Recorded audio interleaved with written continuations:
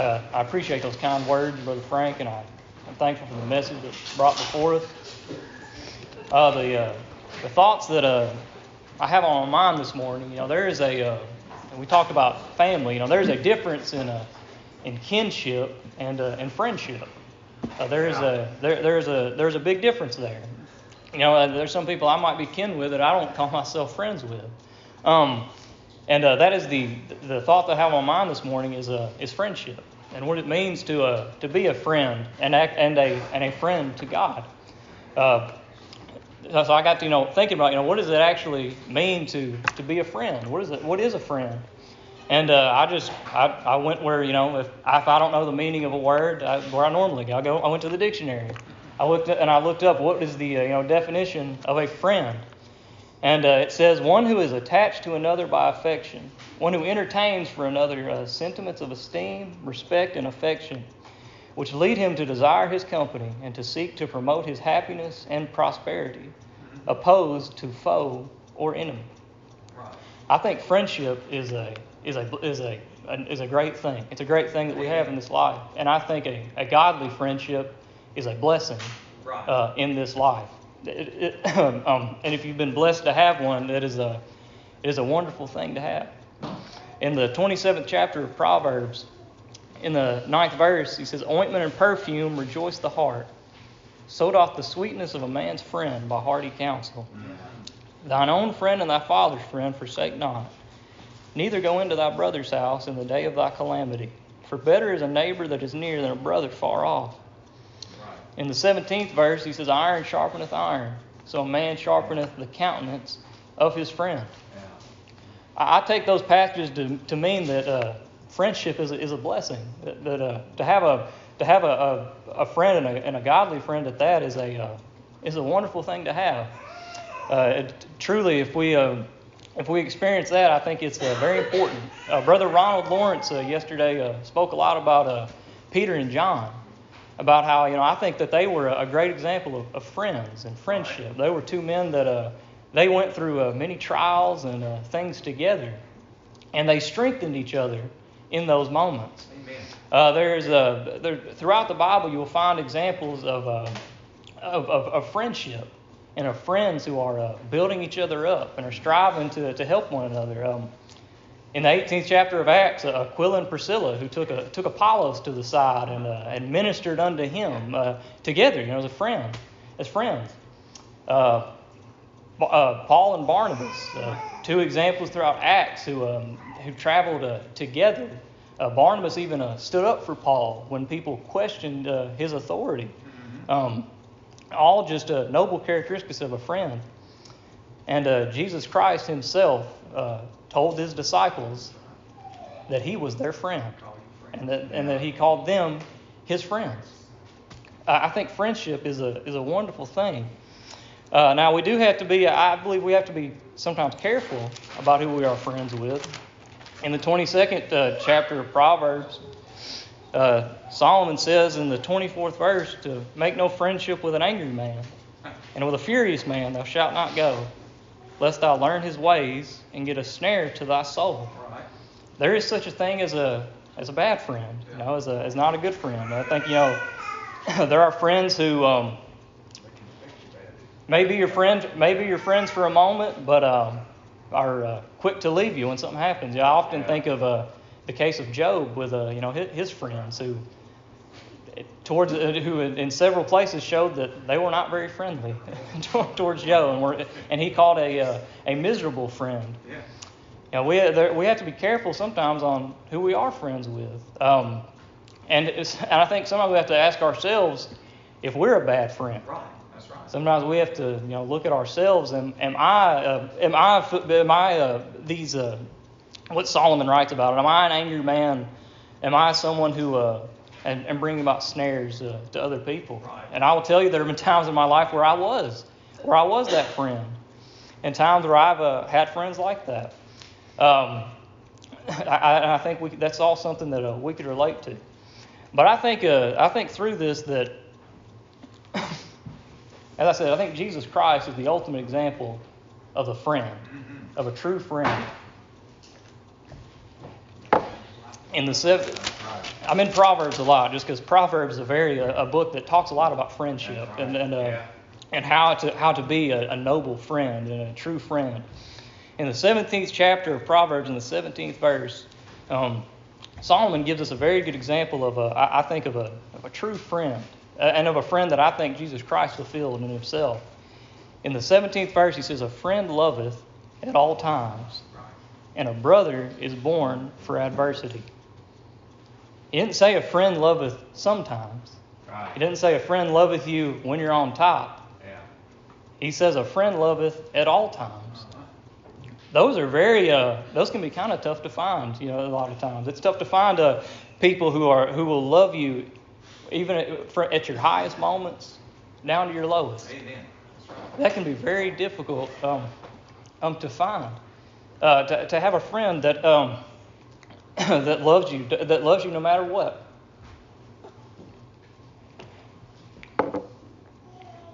I'm going to tell you that we have a friend like that. Yeah. That if you say, well, I don't know of a friend on this earth that I have that I think fulfills that, and I'm going to tell you that you do. We all have a friend. We sing a song, "What a Friend We Have in Jesus." We have that friend who loves us even at our lowest moments. He may not be happy with us. Right. But he still loves us. He still seeks to promote our happiness and our prosperity. That's not to say I think that word that's kind of been hijacked with the prosperity gospels to mean that Jesus is your friend. He just wants you to be happy and just to have whatever you want. Now he does want us to be happy, I believe. But there's also a verse in Proverbs about a friend. I'm forgetting exactly what passage it is. There's a passage in Proverbs about the wounds of a friend, or about the wounds of a friend. Thank you. Faithful are the wounds of a friend. It also talks about, but the kisses of evil are deceitful. Sometimes I think it's very common nowadays to think that to be a true friend to somebody, you've got to constantly just build them up and tell them what they want to hear. And if they don't, I think we just like to cut those people out of our lives sometimes. Sadly, we don't. As in our human nature, in our flesh, we don't like to be told things that we shouldn't be doing. But it says, "Faithful are the wounds of a friend." I think a true friend is someone who, through caring about you, he tells you the truth that you need to hear. Because he loves you. And that is something that Christ will continue to do throughout Scripture. I'm going on here. I want to go to some examples. I think of some godly friends in the Bible. And one of my favorite examples of this is Jonathan and David. Oh, yeah. That I think are the ultimate just example of true godly friendship. These were two men who I think greatly fit our definition. These were two men who, as soon as they met each other, they had an affection towards one another. They vied to be with one another, to please one another, and to help one another. Even with fear of death, there are several times these two men could have been killed for their friendship. In the 18th chapter, this is after David had slain Goliath, and he was brought before Saul. And it says, "It came to pass when he had made an end of speaking unto Saul, that the soul of Jonathan was knit with the soul of David, and Jonathan loved him as his own soul." Jonathan loved him as much. He was willing. Our famous saying, we say, "I'll take a bullet for that guy." That's right. That's exactly what these two men were willing to do for one another. As soon as they met one another, it says Jonathan was knit with the soul of David. They had a kinship and a friendship just immediately. It says, "And Saul took him that day and would let him go no more home to his father's house. Then Jonathan and David made a covenant, because he loved him as his own soul." They made a covenant. They made a promise with one another. "And Jonathan stripped himself of the robe that was upon him and gave it to David. and his garments, even to his sword and to his bow and to his girdle. I think in the sense of friendship, I think Jonathan served as a great Christ-like example of a friend and what Christ does for us in friendship. Because notice what Jonathan did for David. It says he stripped himself of the robe that was upon him and gave it to David and his garments, even to his sword and to his bow and to his girdle.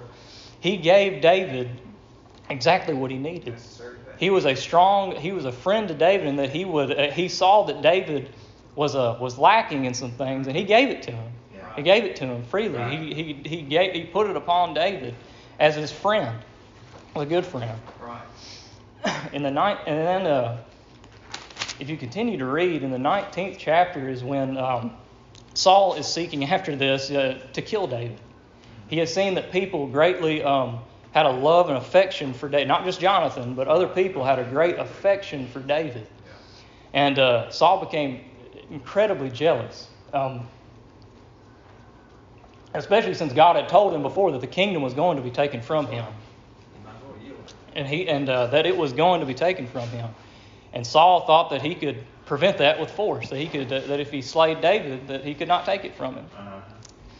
And in the 19th chapter, in the first few verses, you'll see where Jonathan, he remembered that covenant with David, and he acted almost as a spy for David. He would listen in on Saul. He would, anytime Saul in Saul's planning, and he would let David know.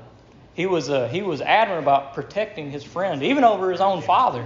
That's how much David meant to Jonathan.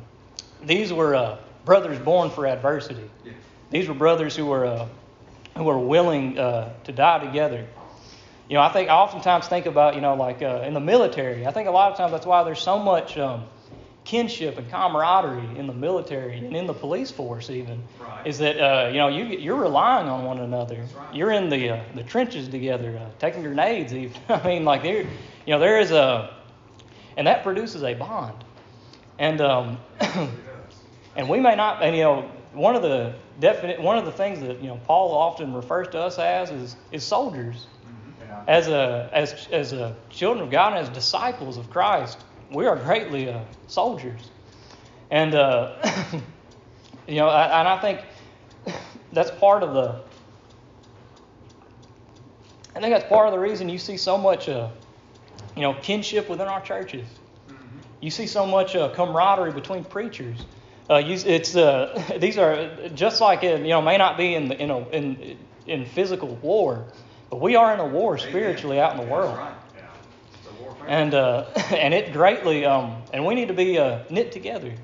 I think by doing that it helps to strengthen us, to build us stronger.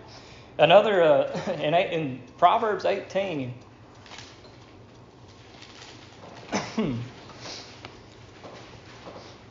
In Proverbs 18:24, it says, "A man that hath friends must show himself friendly, and there is a friend that sticketh closer than a brother." One of the things we call each other here are brothers and sisters, and as I said that, I think that's not just because of our kinship, but of our closeness and our need of one another. That's right. And just like Jonathan and David, that we need each other out there in the world sometimes. If we experience things out there, just like Jonathan, we need to communicate those maybes to our brothers and sisters out there, to help them and to be with them. In the 20th chapter of 1 Samuel, it says in the 11th verse, "And Jonathan said unto David, Come, and let us go out into the field. And they went out, both of them, into the field." Remember, David is still hiding. He's still in hiding from Saul. It's not good for him to be seen among the people. "And Jonathan said unto David, O Lord God of Israel, when I have sounded my father about tomorrow any time, or the third day, and behold, if there be good toward David, and I then send not unto thee and show it thee, the Lord do so much and much more to Jonathan. But if it please my father to do thee evil, then I will show it thee, and send thee away, that thou mayest go in peace, and the Lord be with thee, as he hath been with my father. And thou shalt not only while yet I live show me the kindness of the Lord, that I die not, but also thou shalt not cut off thy kindness from my house forever. Know not that when the Lord hath cut off the enemies of David, every one from the face of the earth. So Jonathan made a covenant with the house of David, saying, Let the Lord even require it at the hand of David's enemies. And Jonathan caused David to swear again because he loved him, for he loved him as he loved his own soul. Yeah. These two men made a covenant with each other, not just for themselves, but for their families. And David, if you continue to read on, David remembered that covenant. And David brought in a kinsman of Jonathan, and had him sit at his table. And to show, covenants are important, and promises are important. And David, as a true friend, he kept that covenant. He kept that promise. At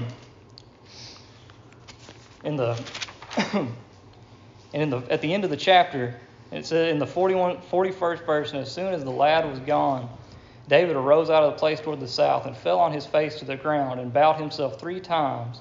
And they kissed one another and wept one with another until David exceeded. And Jonathan said to David, Go in peace, for as much as we have sworn both of us in the name of the Lord, saying, The Lord be between me and thee, and between my seed and thy seed forever. And he arose and departed, and Jonathan went into the city. I just think that is a beautiful scene to think about. These two brothers who departed, not knowing whether or not they'd ever see each other again. And as I said, that is a beautiful picture of friendship. I said earlier, I think, not just in the sense of Jonathan, but there's also times when we need friends to kind of tell us things that we need to hear when we've done wrong. And as much as it may hurt us. I finally found that verse I was looking for. In the 27th chapter of Proverbs, as I said earlier, faithful are the wounds of a friend, but the kisses of an enemy are deceitful. It's important. It's important when a friend tells you something that you may not want to hear. That if they're doing it out of the right mind and spirit, it's only because they truly care about you, because they love you. In the 5th chapter of James, he was talking about James. When he speaks, he makes a lot of noise.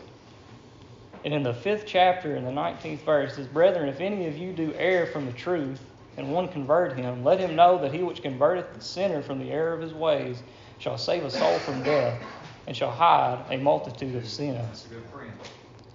That's a good friend, a friend who is willing to come to us whenever we've done wrong, and we may not want to hear it.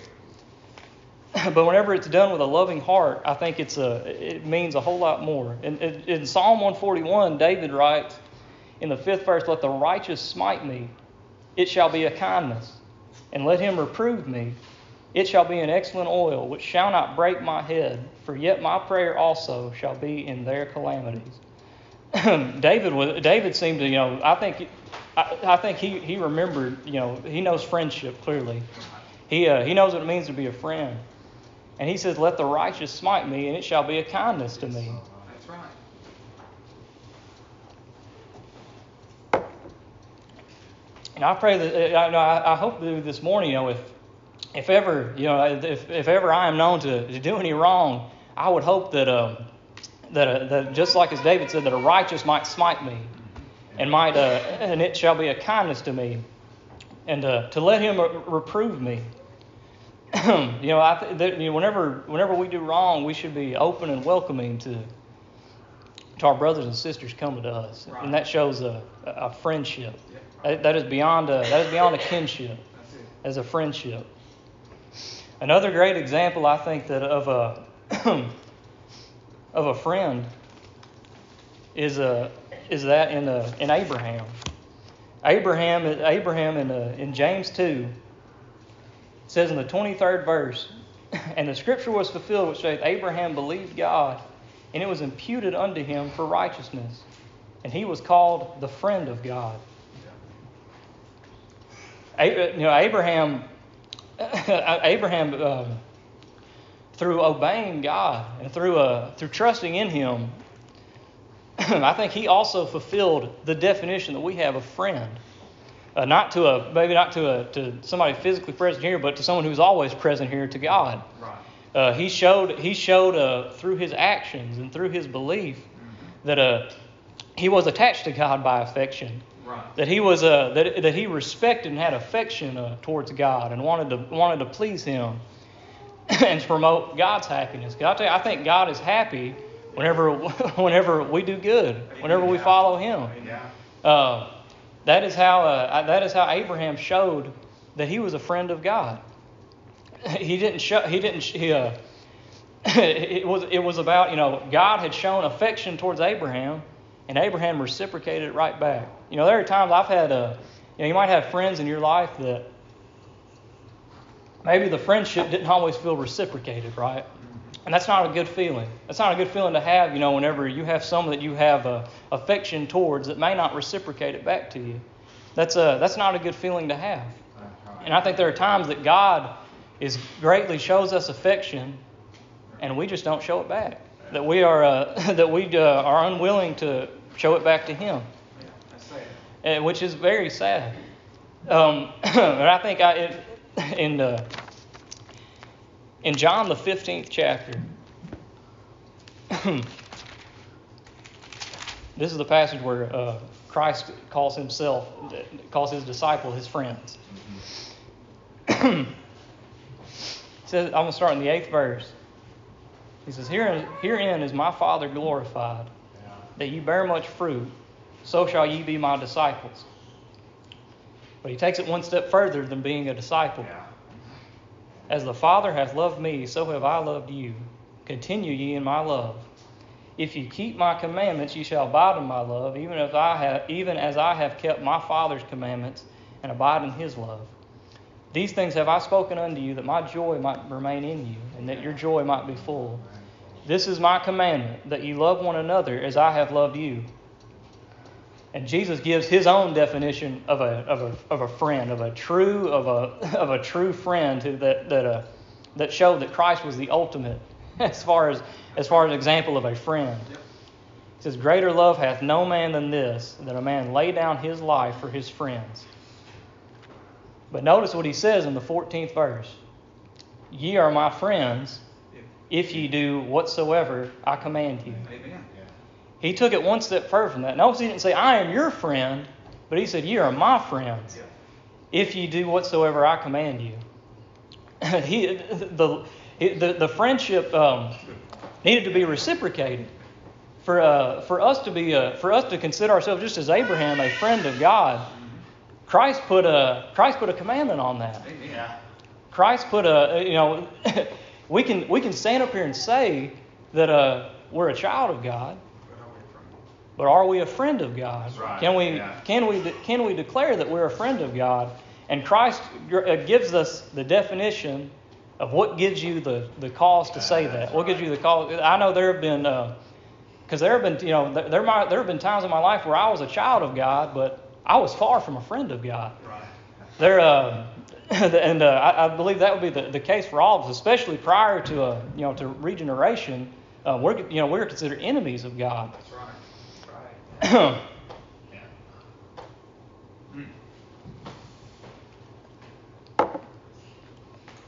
He says in the 15th verse, Henceforth I'll call you not servants, for the servant knoweth not what his Lord doeth. But I have called you friends. For all things that I have heard of my Father, I have made known unto you. That promise still holds true today. Christ in His Word has made known unto us the things of His Father, and that is another example of Him, being our friend. He in that He made all of these things known unto us. And I think it's important that we ask ourselves that question consistently: Am I a friend of God? Am I fulfilling that definition we read of a friend?